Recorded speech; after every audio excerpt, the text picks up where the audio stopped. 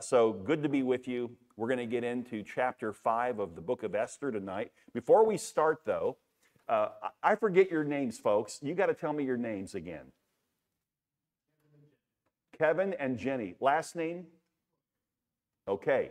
They are the new he's the new director of Youth for Christ here in Indian River County. They come to us from over by the lake, by Lake Okeechobee. Is it the Belle Glade area? Yeah. And which is a beautiful area. If you've not spent any time in Belle Glade, that's the richest soil in Florida. I mean, it's beautiful, dark black soil. But they came to us from there and are serving in our community, working with the young people. So it's great to have you guys again. Thanks for coming back. All right, well, let's go ahead and launch in with prayer. No better way to start Bible study than praying. Father, these are forms of worship in themselves. The idea of prayer is not something we do to set up worship. It is worship. In and of itself, it's the worship of God by turning our thoughts toward you and invoking, asking that you would reveal the things to us we need to see. That's why we're here tonight. We're here for Bible study, which in itself is a form of worship. So God, worship is much more than music and singing. Worship is anything where the value, the worth is placed upon you.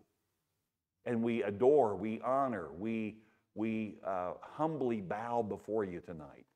And I ask that tonight, Lord, that the Word of God, the spoken, written Word of God that's in the Bibles in front of us, would actually be made alive by the Holy Spirit in order that we would come to understand what the text is saying. Not what we want it to say, but Lord, what you're actually saying through it. So God, guide us tonight in that process. We give you praise and honor and glory in Jesus' name. Amen. Okay. Okay.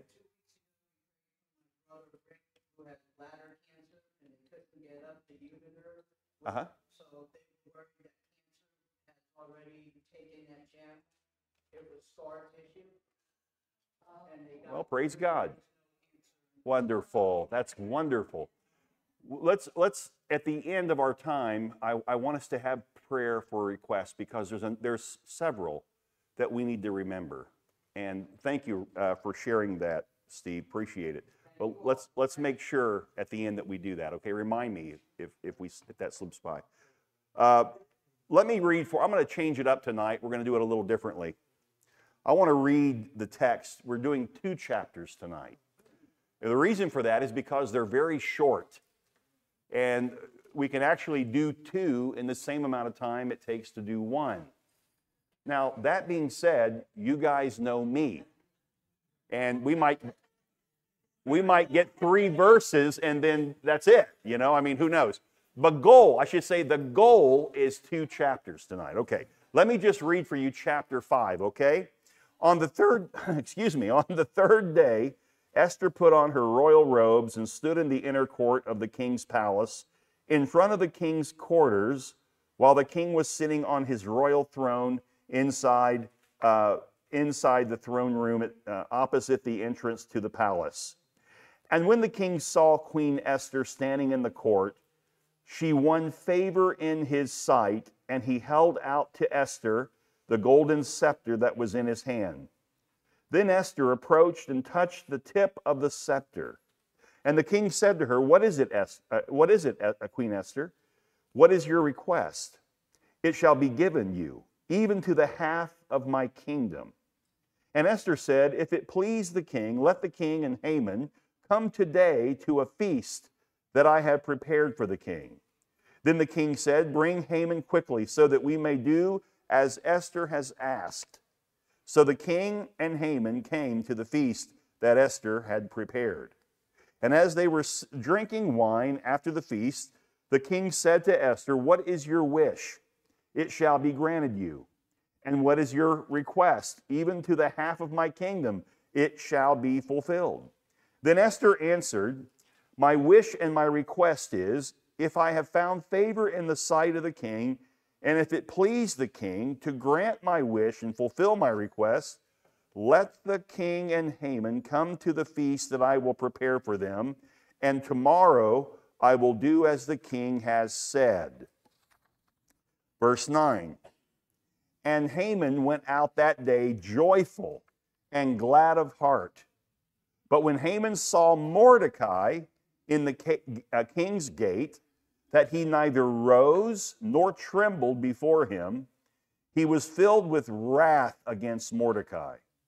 Nevertheless, Haman restrained himself and went home. And he sent and brought his friends and his wife Zeresh. And Haman recounted to them the splendor of his riches, the number of his sons, all the promotions with which the king had honored him, and how he had advanced him above the officials and the servants of the king. And then Haman said, even Queen Esther, let no one but me come with the king to the feast she prepared. And tomorrow also I am invited by her together with the king. Yet all this is worth nothing to me, so long as I see Mordecai the Jew sitting at the king's gate. Bless you. Verse 14. Then his wife Zeresh and all his friends said to him, let a gallows 50 cubits high be made, and in the morning tell the king to have Mordecai hanged upon it. Then go joyfully with the king to the feast. This idea pleased Haman, and he had the gallows made. So that's chapter 5. And I want us to take our time and just kind of walk through this chapter. And this is an interesting chapter because it's the setup chapter for chapter 6, and more importantly, chapter 7, which is the outcome. But interestingly enough, Esther put on her royal robes, it says. She was showing courage. She was coming before the king and had planned well this meeting. If we look back from last chapter, chapter 4, we remember that Haman has already devised a plan and the king has approved the plan and put out a decree to all the people of his entire nation, which, by the way, his empire stretched across all of Europe, into Africa, into Asia Minor. It was everywhere. And all Jews would be killed. All Jews would lose their life at the end of the year. It was going to be a complete wiping out of a people group from the earth. And this is what Haman had paid the king to do. And interestingly, so now Mordecai gets word of what the plan is that Haman has devised to take out. And of course, Haman is part of the Agagites, who are who? What is the Agagite tribe from? What nation of people? The Amalekites, who are the arch enemies of Israel. I remember I shared with you back in chapter 3 that the Amalekites are a type of sin. It's a picture in the Old Testament of sin. And God had said to the king, to King Saul, he told him, wipe out the Amalekites completely. Men, women, children, livestock. Don't let anyone live. Why? Because God is sovereign. God has understanding of all things at all time in every place. And God knew that this day would come. That there would be a future day when, if the Amalekites were still around, they would try to completely annihilate the Jewish people. And of course, Saul did not go and wipe everybody out. He saved the king, King Agag, and he saved the king's family. And he returns with Agag And the man of God said to King Saul, "What is this bleating of sheep that I hear? You're telling me that you carried out God's will, yet I hear animals. And who is this guy?" And Agag, the king, is really happy. He's thinking, "I've been spared. I'm in good shape. I'm not going to die. Yeah, all my people are dead, but I got to live." I mean, just self-centered, right? And he's like, "Who is this guy?" And Saul gave a song and dance. And he basically said, "Oh, we saved the choicest of all the animals to offer to God in worship." And the king he goes, "What about him?" And of course, the response of the man of God was, "You do understand that obedience is greater than sacrifice. This man should not be standing here. These sheep that I'm hearing should not be bleating." Not bleeding, bleating. And so he took a sword and he chopped up Agag in pieces in front of the king, in front of Saul, to show what it looks like when you carry out God's demand. God was judging the Amalekites for their sinfulness. And because they did not take out the Amalekites completely, here we are. Sin still remains. You and I must put the sins of the flesh to death. You've been created new in Christ. No longer are you under the power of sin. As a believer, no longer are you under the penalty of sin. You've been crucified with Christ. No longer do you live. Christ now lives in you. The life you now live, you live by faith in the Son of God. And so here's a picture going back to this Old Testament story where Mordecai realizes we're going to die. And he tells the queen, "You better do something quick, because on that date in the future, all Jews in the Persian Empire are going to die." And by the way, the Persians had influence over Judea. The Judeans were still paying a tax to the Persians. They were just now beginning to return from the 70 years of captivity. Already two waves, or one wave is getting ready to come through. So here we see Esther now at first telling Mordecai, who's her cousin, who raised her, "Hey, there's nothing I can do." And of course, Mordecai said back, "Excuse me, you do know that you're going to die. You're Jewish. So either you wait and die when they annihilate all the Jews, or take the risk of dying by going before the king and pleading your case." And so here she has prayed and fasted along with all the Jews in the land for 3 days. Now she approaches the king, and she's dressed in her royal splendor. And she's very strategic. She's very specific in what she requests of the king. We don't really understand exactly how this happens, but it says here that she was in the palace in front of the king's quarters, while the king was sitting on his royal throne inside the throne room opposite the entrance to the palace. So the best way to say it is the king had a line of sight where he could see her, even though she was not standing before him. And so as she's standing there, could you imagine the fear that's come over her? Because you do not approach the king unless he bids.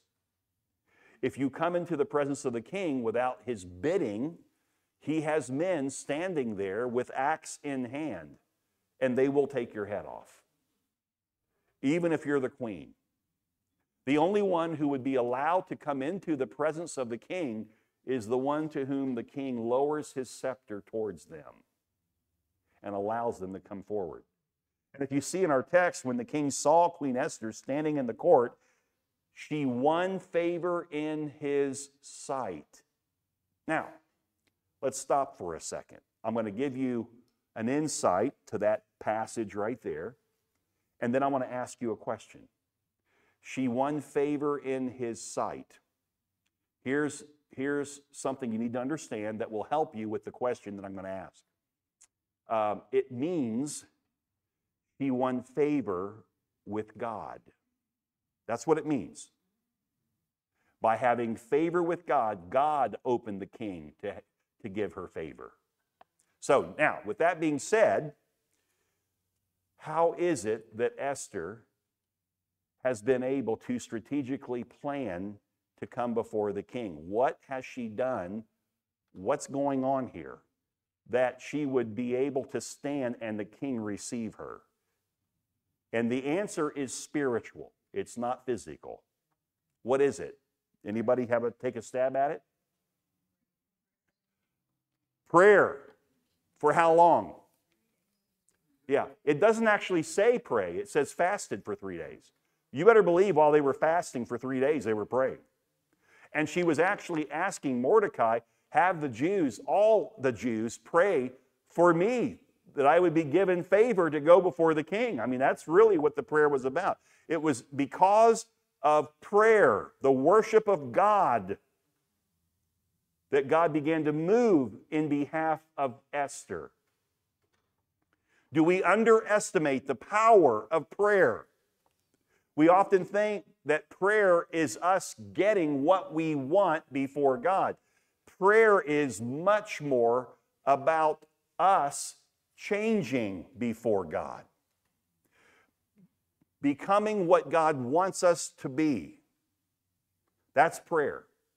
Jesus prayed, he taught his disciples, when you pray, pray like this: Our Father who art in heaven, hallowed be thy name. So what's the first part of prayer? What's that about? What did he just? Adoration, praising God, worship God. The very first thing, our Father who art in heaven. Does that sound like a little God to you or a big God? Hallowed be your name. What does that say? Holy, majestic, pure, just, holy. God, you're holy. That's how you should begin prayer. A picture of God, not a picture of our prayer list. This is why I'm moving the prayer request to the end of the meeting. Because right now we're focused on God. And if we get the right picture of God tonight in this Bible study, then when we pray, we'll have a greater confidence that our God can handle whatever the situation is that our friend or we are facing in life. Amen? Get a better picture.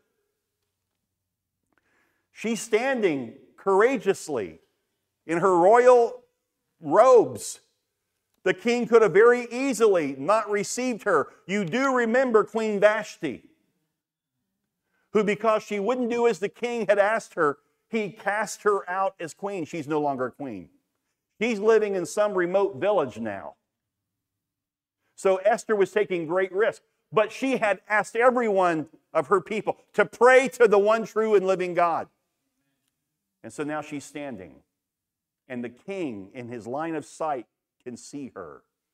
And he immediately, please come, holding the scepter out to her. Isn't that powerful? Here we are. We're just in the first verse. Second verse. And God has already granted favor to Esther. Don't think for a second it was her dress that caused the king to give her favor. It was God who gave her favor before the king. Amen? Verse 3, and the king said to her, what is it, Queen Esther? What is your request? How would a king even think to ask that kind of an open-ended question unless somehow God has shaped his heart to listen to her, to receive from her?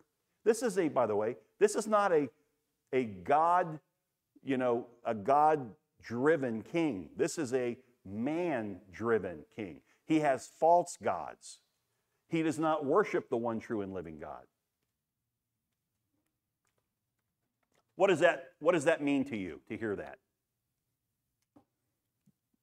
That he is now listening to Esther, a Jew, And God has moved his heart to open up to her. And he's not even a follower. What does that tell you about God? God can use anyone, Christian or non-Christian. On the way to the airport in Nashville, we took an Uber. We traveled with Kate and Dylan and little Grant, their little boy. Kate and Dylan's part of the worship ministry and from our church. And so we all rode together in an Uber. And our driver was from East Jerusalem. And so I struck up a conversation. And I said, so are you a Muslim or are you a Jew? And he said, I'm from Palestine. I'm a Palestinian, so he's an Arab. But he said, talk about a God appointment.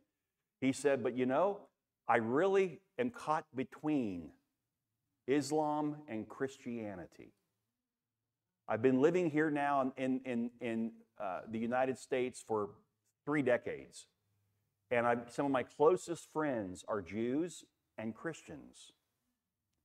And this man is in a place of openness. What he couldn't come to grips with was that God would somehow allow anybody to die and go to hell. He thought that God's love would win out and only, everybody would go to heaven.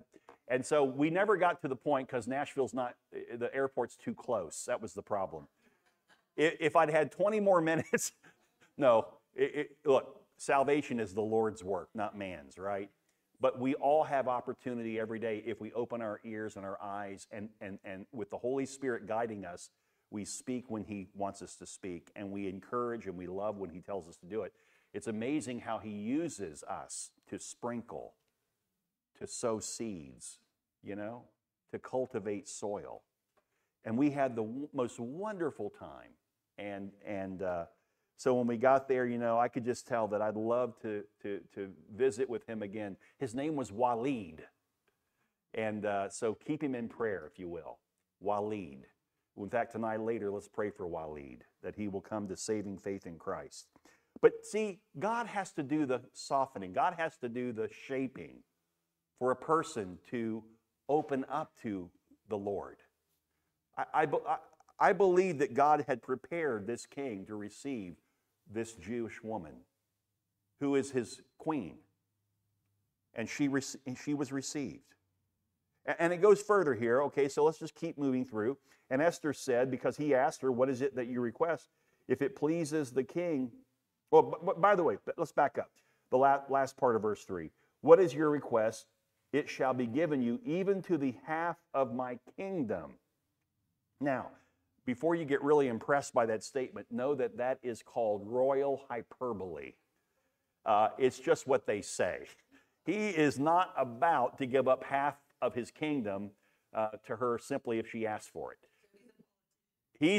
Thank you. He's a great politician, yes. We don't have royal hyperbole, we have political hyperbole. Okay, that's a nice way of saying it too, by the way. So, you see how God's working in all of this? Isn't it beautiful? C.S. Lewis once said, coincidence is God's way of remaining anonymous. Coincidence is God's way of remaining anonymous. And here you see it looks like it's coincidence. It's not. In your life, sometimes it feels like coincidence. It's not. It's not. God is working. God is always working. Here's the deal, though. He's not working for your end. He's working for his own end. He wants his goals to be fulfilled in your life. And it's wonderful to know that when we follow God and we walk by the Spirit, that there are tremendous blessings in store for us as we fulfill God's will. But God's will doesn't always end well for Christians.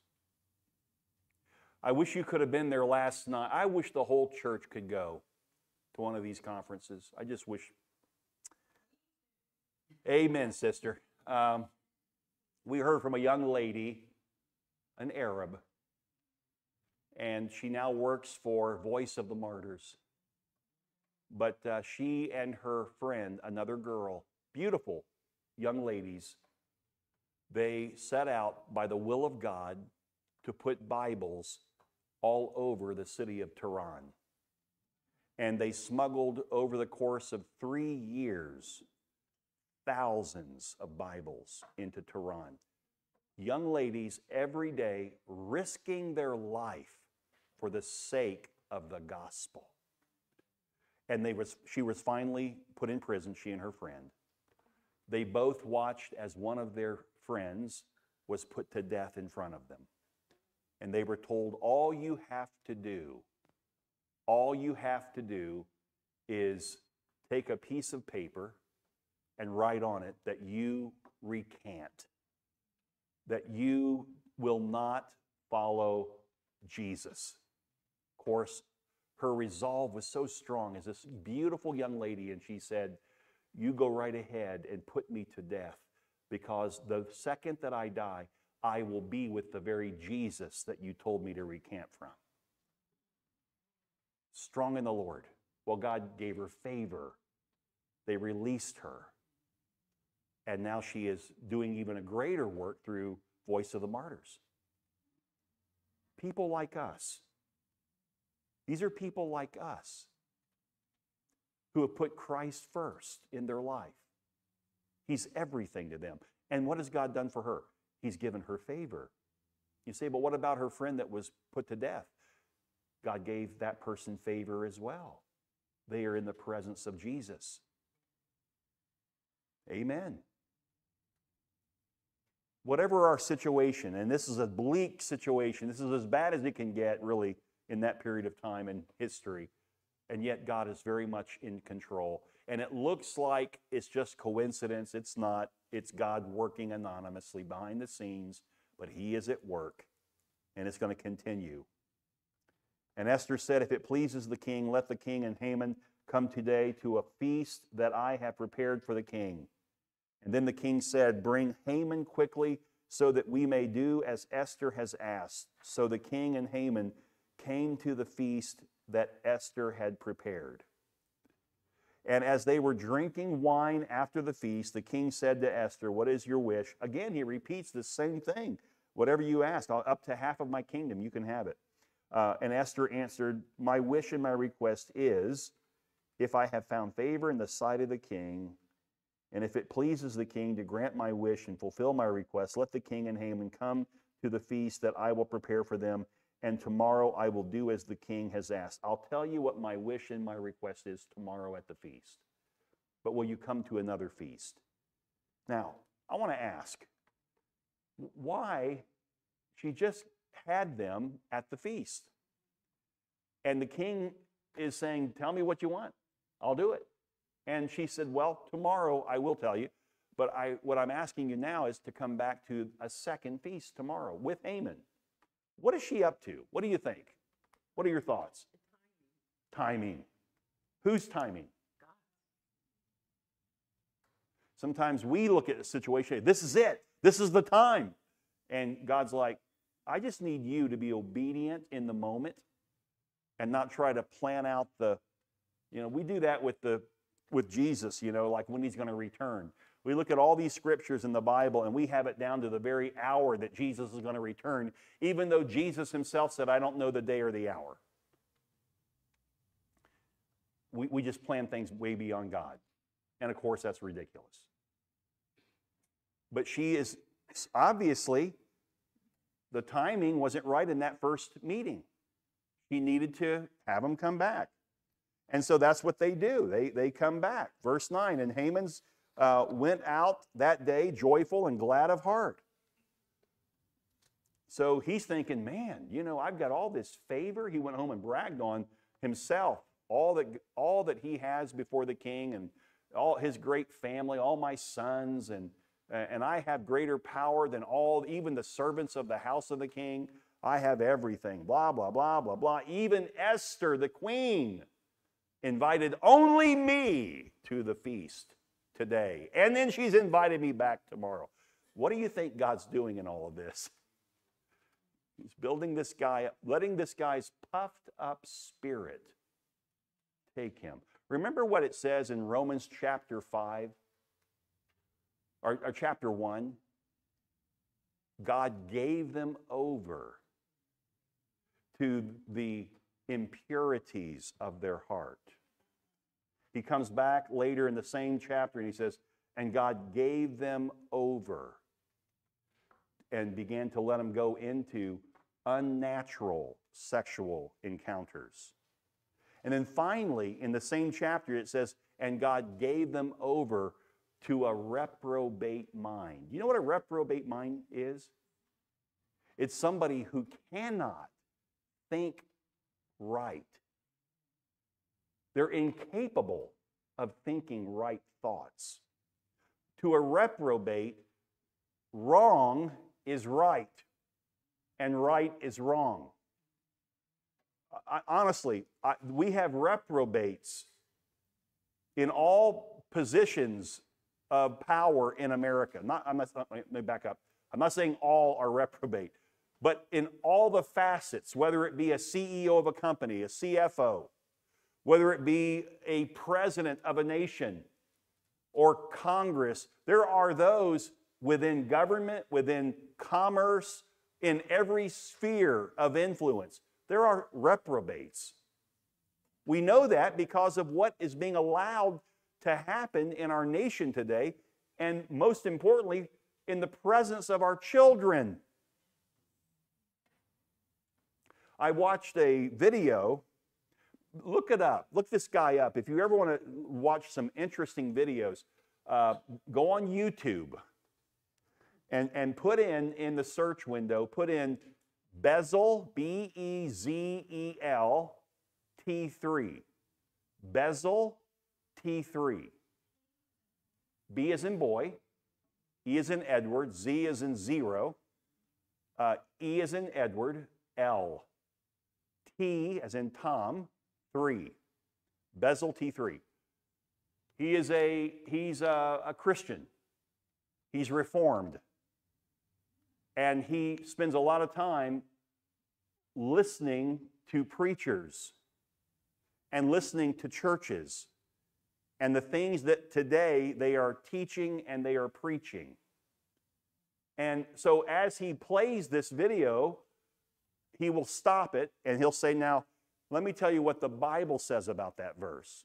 Here's what that man said, but let me tell you what the Bible says. And he corrects where they have cherry-picked scriptures to say what they want to say rather than what God is saying. And so it's good teaching. I don't agree with him on everything. Nobody agrees with me on everything. I know it's hard for some of you to believe, but they don't agree with you either. Nobody has it all together here, amen?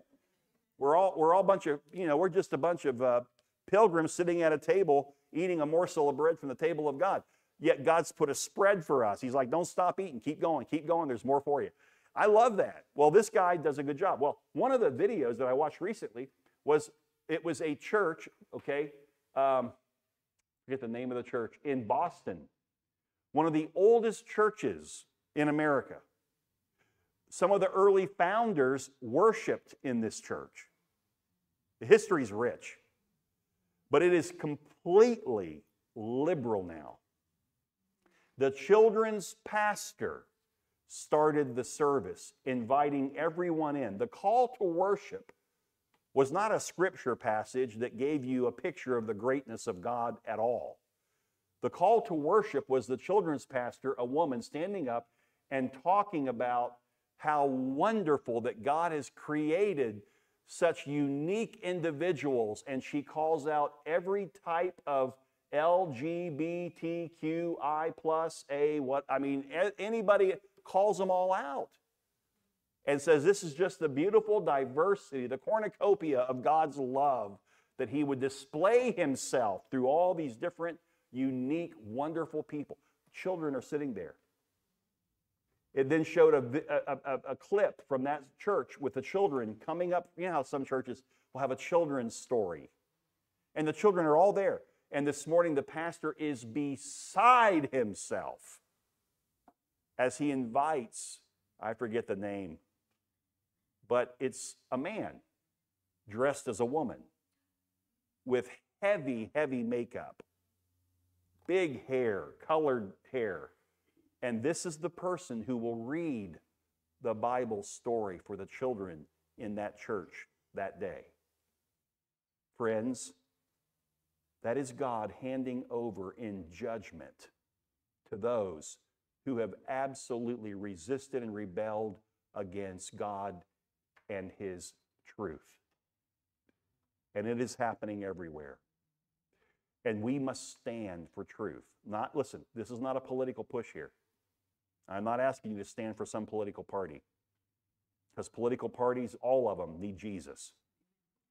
Okay? Our message is not a political message. Our message as believers is Jesus Christ saves. He is the only hope for people to make it to heaven. That's our message. And so if you get caught up in a political party, here's what happens. You won't pray for those who are of the opposite party. You spurn them. They disgust you. And what I just shared with you disgusts you to hear it about a guy dressed like a woman giving a children's story that is corrupt and perverted. And it was a perverted story. And but here's, as Christians, our response, we should have sorrow in our heart over the state of lostness of that individual. We should want to pray for them, that they would come to believe in the one true and living God, and that they would receive His truth in their heart. Amen? It's hard to be a Christian in these days because we've got people trying to pull us into their little pockets of belief, and they're man-made heritages. They're not God-given. We're to be above that.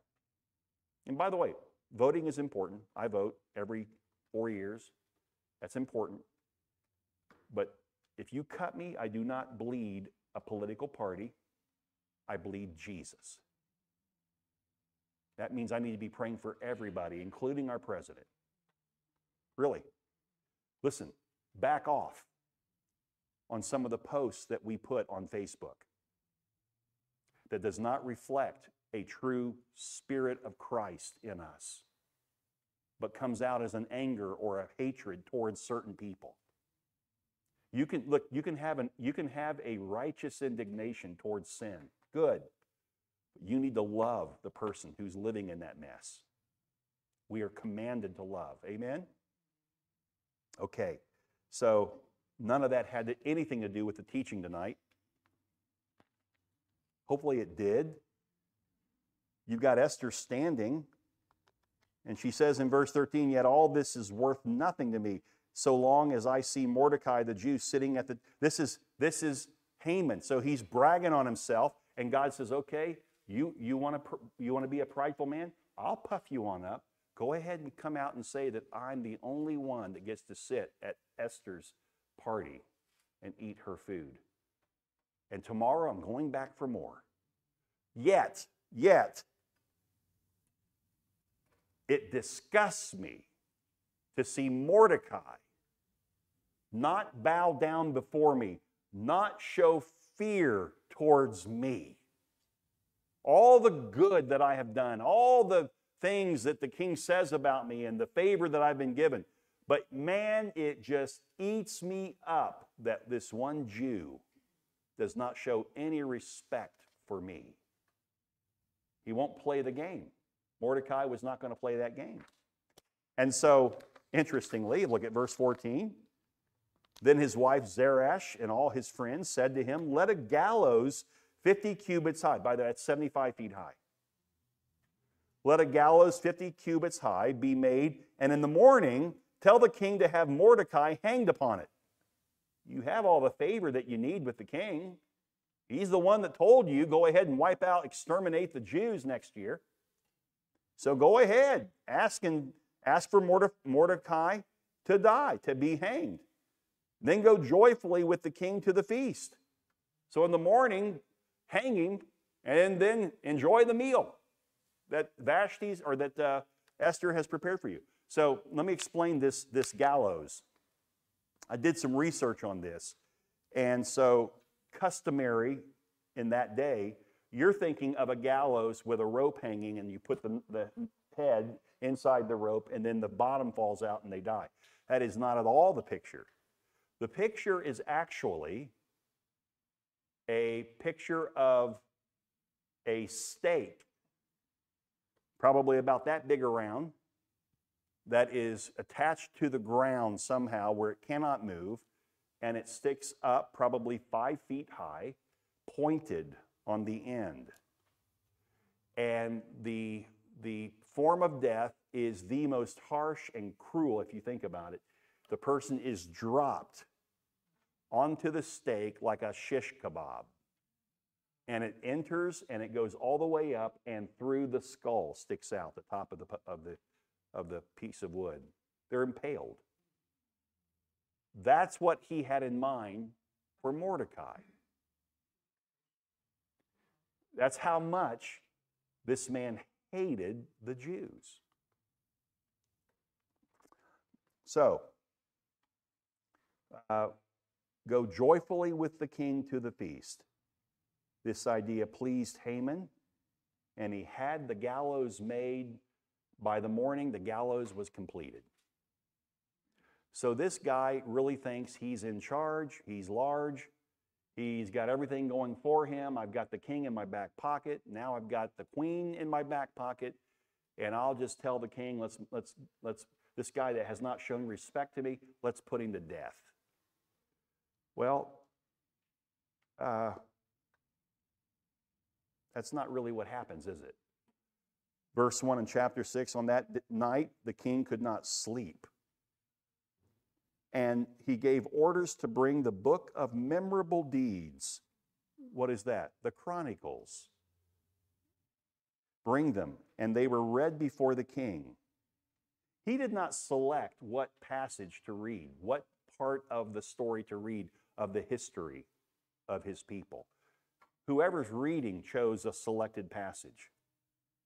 And it was found written how Mordecai had told about Bigthana and Teresh, 2 of the king's eunuchs, who guarded the threshold and who had sought to lay hands on King Ahasuerus. So what the part that they read to him that night, that because he couldn't sleep, was this man Mordecai. He's the one who revealed the 2 eunuchs who tried to assassinate you. And the king said, what honor or what distinction has been bestowed upon Mordecai for this?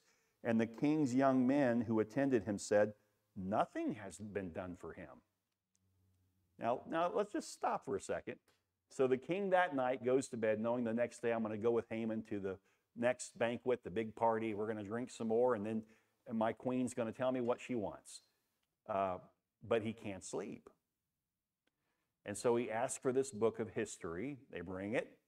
And the part that is read is the part about the very man that in the morning Haman is going to say, King, this guy needs to die.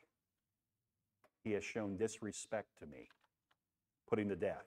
But the king that night is being told, this man saved your life, and you never did anything for him. Now, if you go back early into the book of Esther, remember when it happened, when he revealed this assassination attempt, and nothing was said about the king doing anything for him. And you probably thought back then, that's kind of odd. He saved the king's life, yet he's still on the outside looking in. He doesn't have any favor with the king. He's having to go through Queen Esther in order to impress the king, and it's through her, not him. Well, there's a reason why he was never given. God is working. Amen? I just love that. And so, verse 4, and the king said, who is this? Who is in the court? So now it's morning. The king has remembered that he never did anything for this man, Mordecai. He's reminded how he saved his life, and I never did anything for him. Now in the morning, Haman shows up. Now remember, the last thing Haman said to his family and friends, man, I've got it made in the shade before the king. I am the dude. I am the dude. Okay? And the king said, who is in the court? Now Haman had just entered the outer court of the king's palace to speak to the king about having Mordecai hanged on the gallows that he had prepared for him. And the king's young men told him, Haman is there, standing in the court. And the king said, let him come in. Now that's interesting too. This Haman had favor with the king. He didn't worry about having his head chopped off. He knew he had the king's favor. So verse 6, so Haman came in, and the king said to him, what should be done to the man whom the king delights to honor? Wow, so the king's being so kind to him. What should be done to the man who the king delights to honor? Speaking of Mordecai, but not giving his name. He's asking Haman this question. And Haman said to himself, whom would the king delight to honor more than me? Remember now, God hands over to us. When we have a sinful heart, God says, okay, if that's the direction you want to go, here, I'll just let you live in it. I'll let you sleep in it. See how much you love it. And so he's more concerned about the fact that the king's talking about somebody other than him. And Haman said to the king, so now he puts on the political front, for the man whom the king delights to honor, let royal robes be brought, which the king has worn, and the horse that the king has ridden, and on whose head a royal crown is set. In other words, he needs to be given the very best of the king. And let the robes and the horse be handed over to one of the king's most noble officials. Let them dress the man whom the king delights to honor, and let them lead him on the horse through the square of the city, proclaiming before him, thus shall it be done to the man whom the king delights to honor. In other words, they should stand walking through the city and shout out, this man has found favor with the king. He is blessed of the king. Now, who wants that blessing? Who wants that attention? Haman does. But he knows the king has somebody in mind, and I don't want to get on the bad side of the king, so let me just play it up big. And he does. He plays it up big. Go further, and it says, and then the king said to Haman, hurry, take the robes and the horse as you have said. Do what you said. Do so to Mordecai the Jew. The guy that you built the 75-foot high gallows to murder this morning, that's the guy I'm talking about. King's unaware of what Haman's plan was for Mordecai. Leave out nothing that you have mentioned. You've drawn the most beautiful picture for me of how this man should be treated because he was so good to me. You've drawn do exactly what you said. And that's exactly what happens. After all, wise men say, only fools rush in. And Haman has rushed in to try to get the king to his side, and God said, no, no, no, no. The very thing that you want, you will not be given. And the very one that you want to kill, it shall be given to him.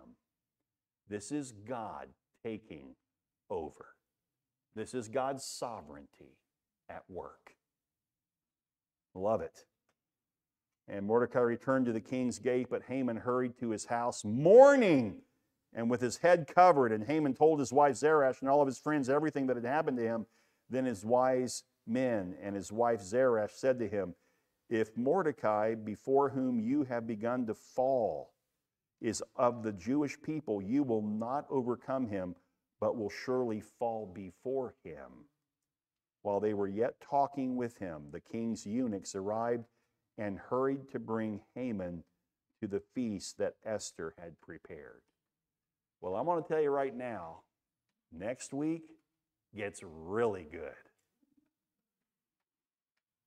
God has the last laugh. You can kick up against God, but God kicks back. You don't play with God. You don't mock God. He will not be mocked. You want to be careful that you and I live our lives in such a way as to honor and please the King, and not be fearful of those who set themselves up against our King.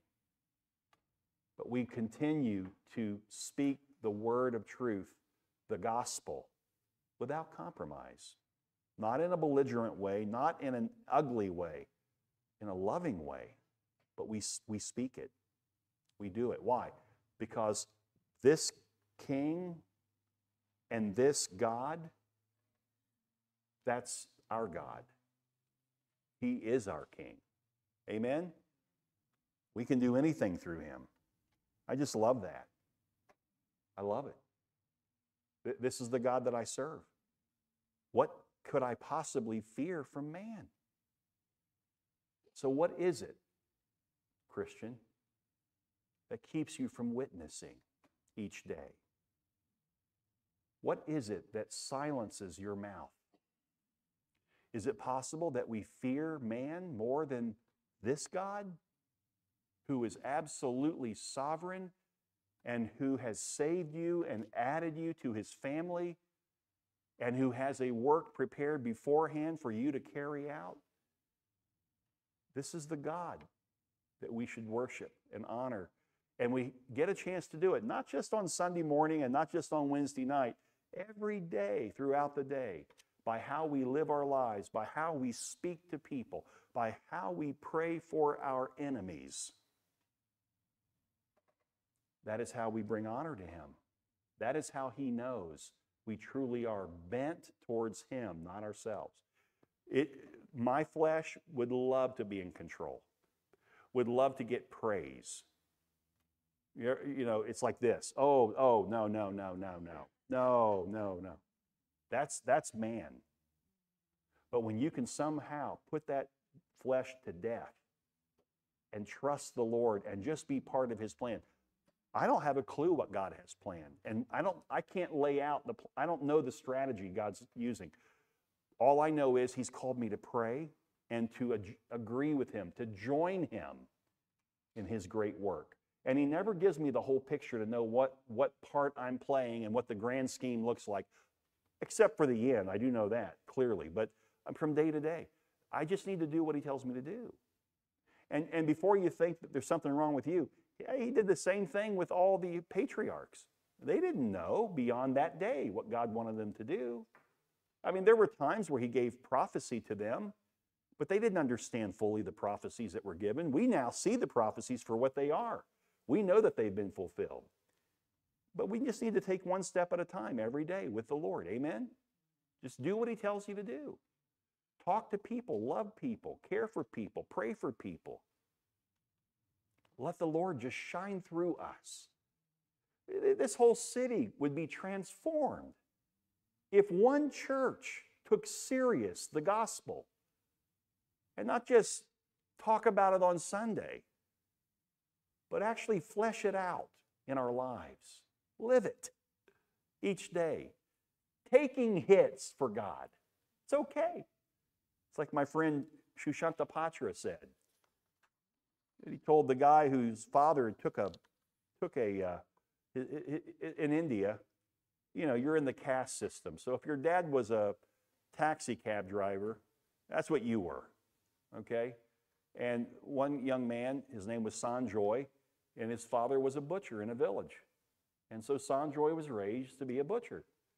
And he came home one day and he shared that he had come to faith in Jesus Christ, that he was denouncing all the gods of India. And I have been baptized into the body of Jesus Christ.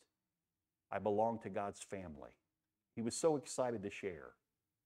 The people rose up, began to beat him. His father took a knife from the kitchen and right across his forehead.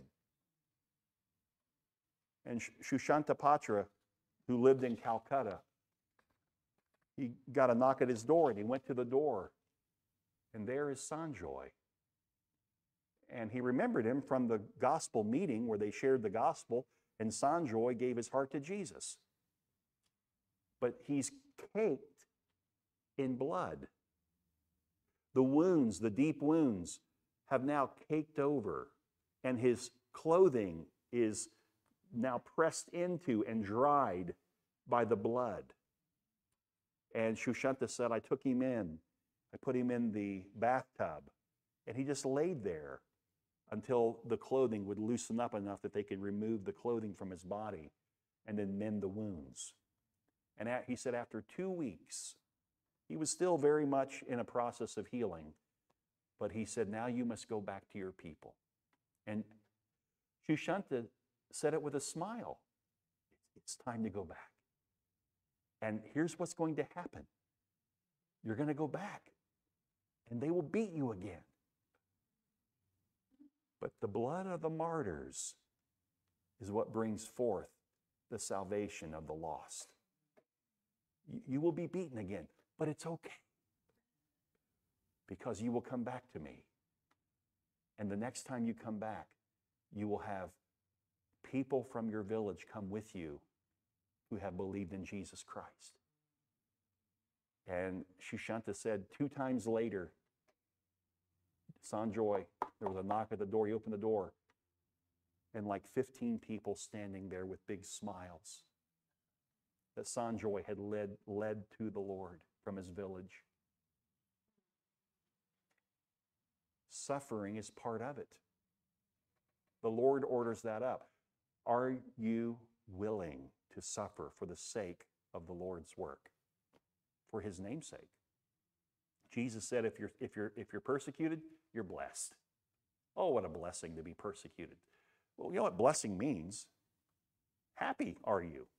All the Beatitudes, happy are you. I don't think of happiness when I'm being rejected by men. Oh, but you're being reviewed by the Lord for the good work that you've done, and God is celebrating your faithfulness, your obedience. You should be happy. And that's what that young lady said. It was a joy to take beatings, knowing that we were bringing honor to God. We were making his name great on the earth. Amen. I'm in it with you too, by the way. I'm not above you. I'm not ahead of you. I am smack dab right where you are. There are moments where I miss the opportunities. I'm too busy with stuff that doesn't matter to take the moment and truly pour myself into somebody's life. Somebody I don't know. Somebody who's much different than me. It's wonderful. Isn't it a great feeling when you do join God and you know you do the right thing? It's a wonderful feeling to know that you're joining God in his work. But we all know the other feeling too, of just not obeying, not following, not being willing to let God use us to the degree that he desires. So let's give thought to that. Let's make that part of our prayer request tonight, that we would all, rise tomorrow remembering what Paul said. No longer do I live. Christ now lives in me. I'm going to live by faith in the Son of God. Whatever he wants, he's got me. Now, let's remember Kathleen Remsnyder.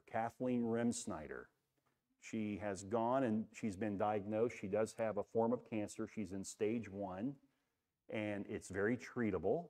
They've caught it early, and she needs our prayers. She and her husband, Brian, have been part of Vero Bible Fellowship from the beginning.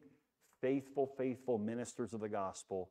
I went to Brian's retirement declaration down at the county commission chamber, where all the county commissioners and the chief of police and others stood there and said, this man has been a witness to us of Jesus Christ as a law enforcement officer. We know where he stands. That's what he did through his life, through his ministry. That's what God's calling us to do. Amen? Every day. But let's remember his wife, Kat, okay? What other request? We give thanks for the ones like Steve shared, how God just kind of does his own work beyond what we can imagine. Aren't you glad we serve that kind of a God too? Any other requests that we want to mention tonight? Yes. Okay, Shelby, we will remember your daughter. We'll remember her in the hospital with COVID. Anyone else? Yes. Yes, I remember Ann. Her husband did? Oh, we'll keep Ann in prayer. Okay, we will remember Ann in prayer and her family members, others. Amen. Thanks for sharing them. Sorry to hear that. Hurting? Yeah. I know she witnessed to her husband a lot. I don't know if at the end of his life he gave his heart to Christ, but yes.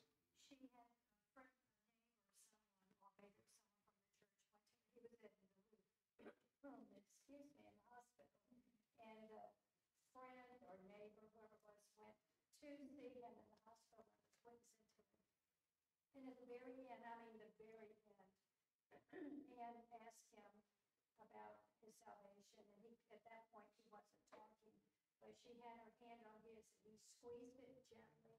He squeezed it really hard. He squeezed it gently. Wow. Okay. Amen. Amen. Any other requests before we pray? Yes, Vicki? Steve, my husband is going into the hospital on Monday for cardiac catheterization. Yes. He has having some cardiac symptoms. We're praying that it's going to be something treatable, not something drastic. That's Monday. Amen.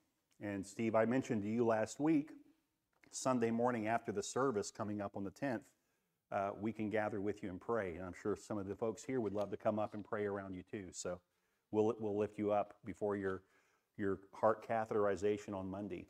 Let's do that Sunday after service. Good. Any others? Well, let's seek the Lord. Can we do that? Father, we want to thank you tonight just how you have called us to be your own, what you were willing to do, Jesus, to come incarnate.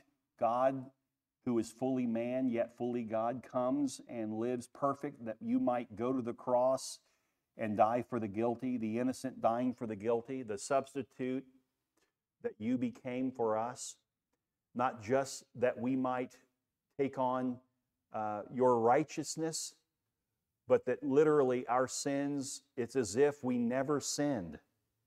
Justification by faith. And we are so thankful for that. And now, Lord, we are your children. Lord, tomorrow we pray that you would just remind us by the Spirit of the responsibility we have as your children to crucify the flesh and walk in the Spirit and join you in your great work. We're learning about this.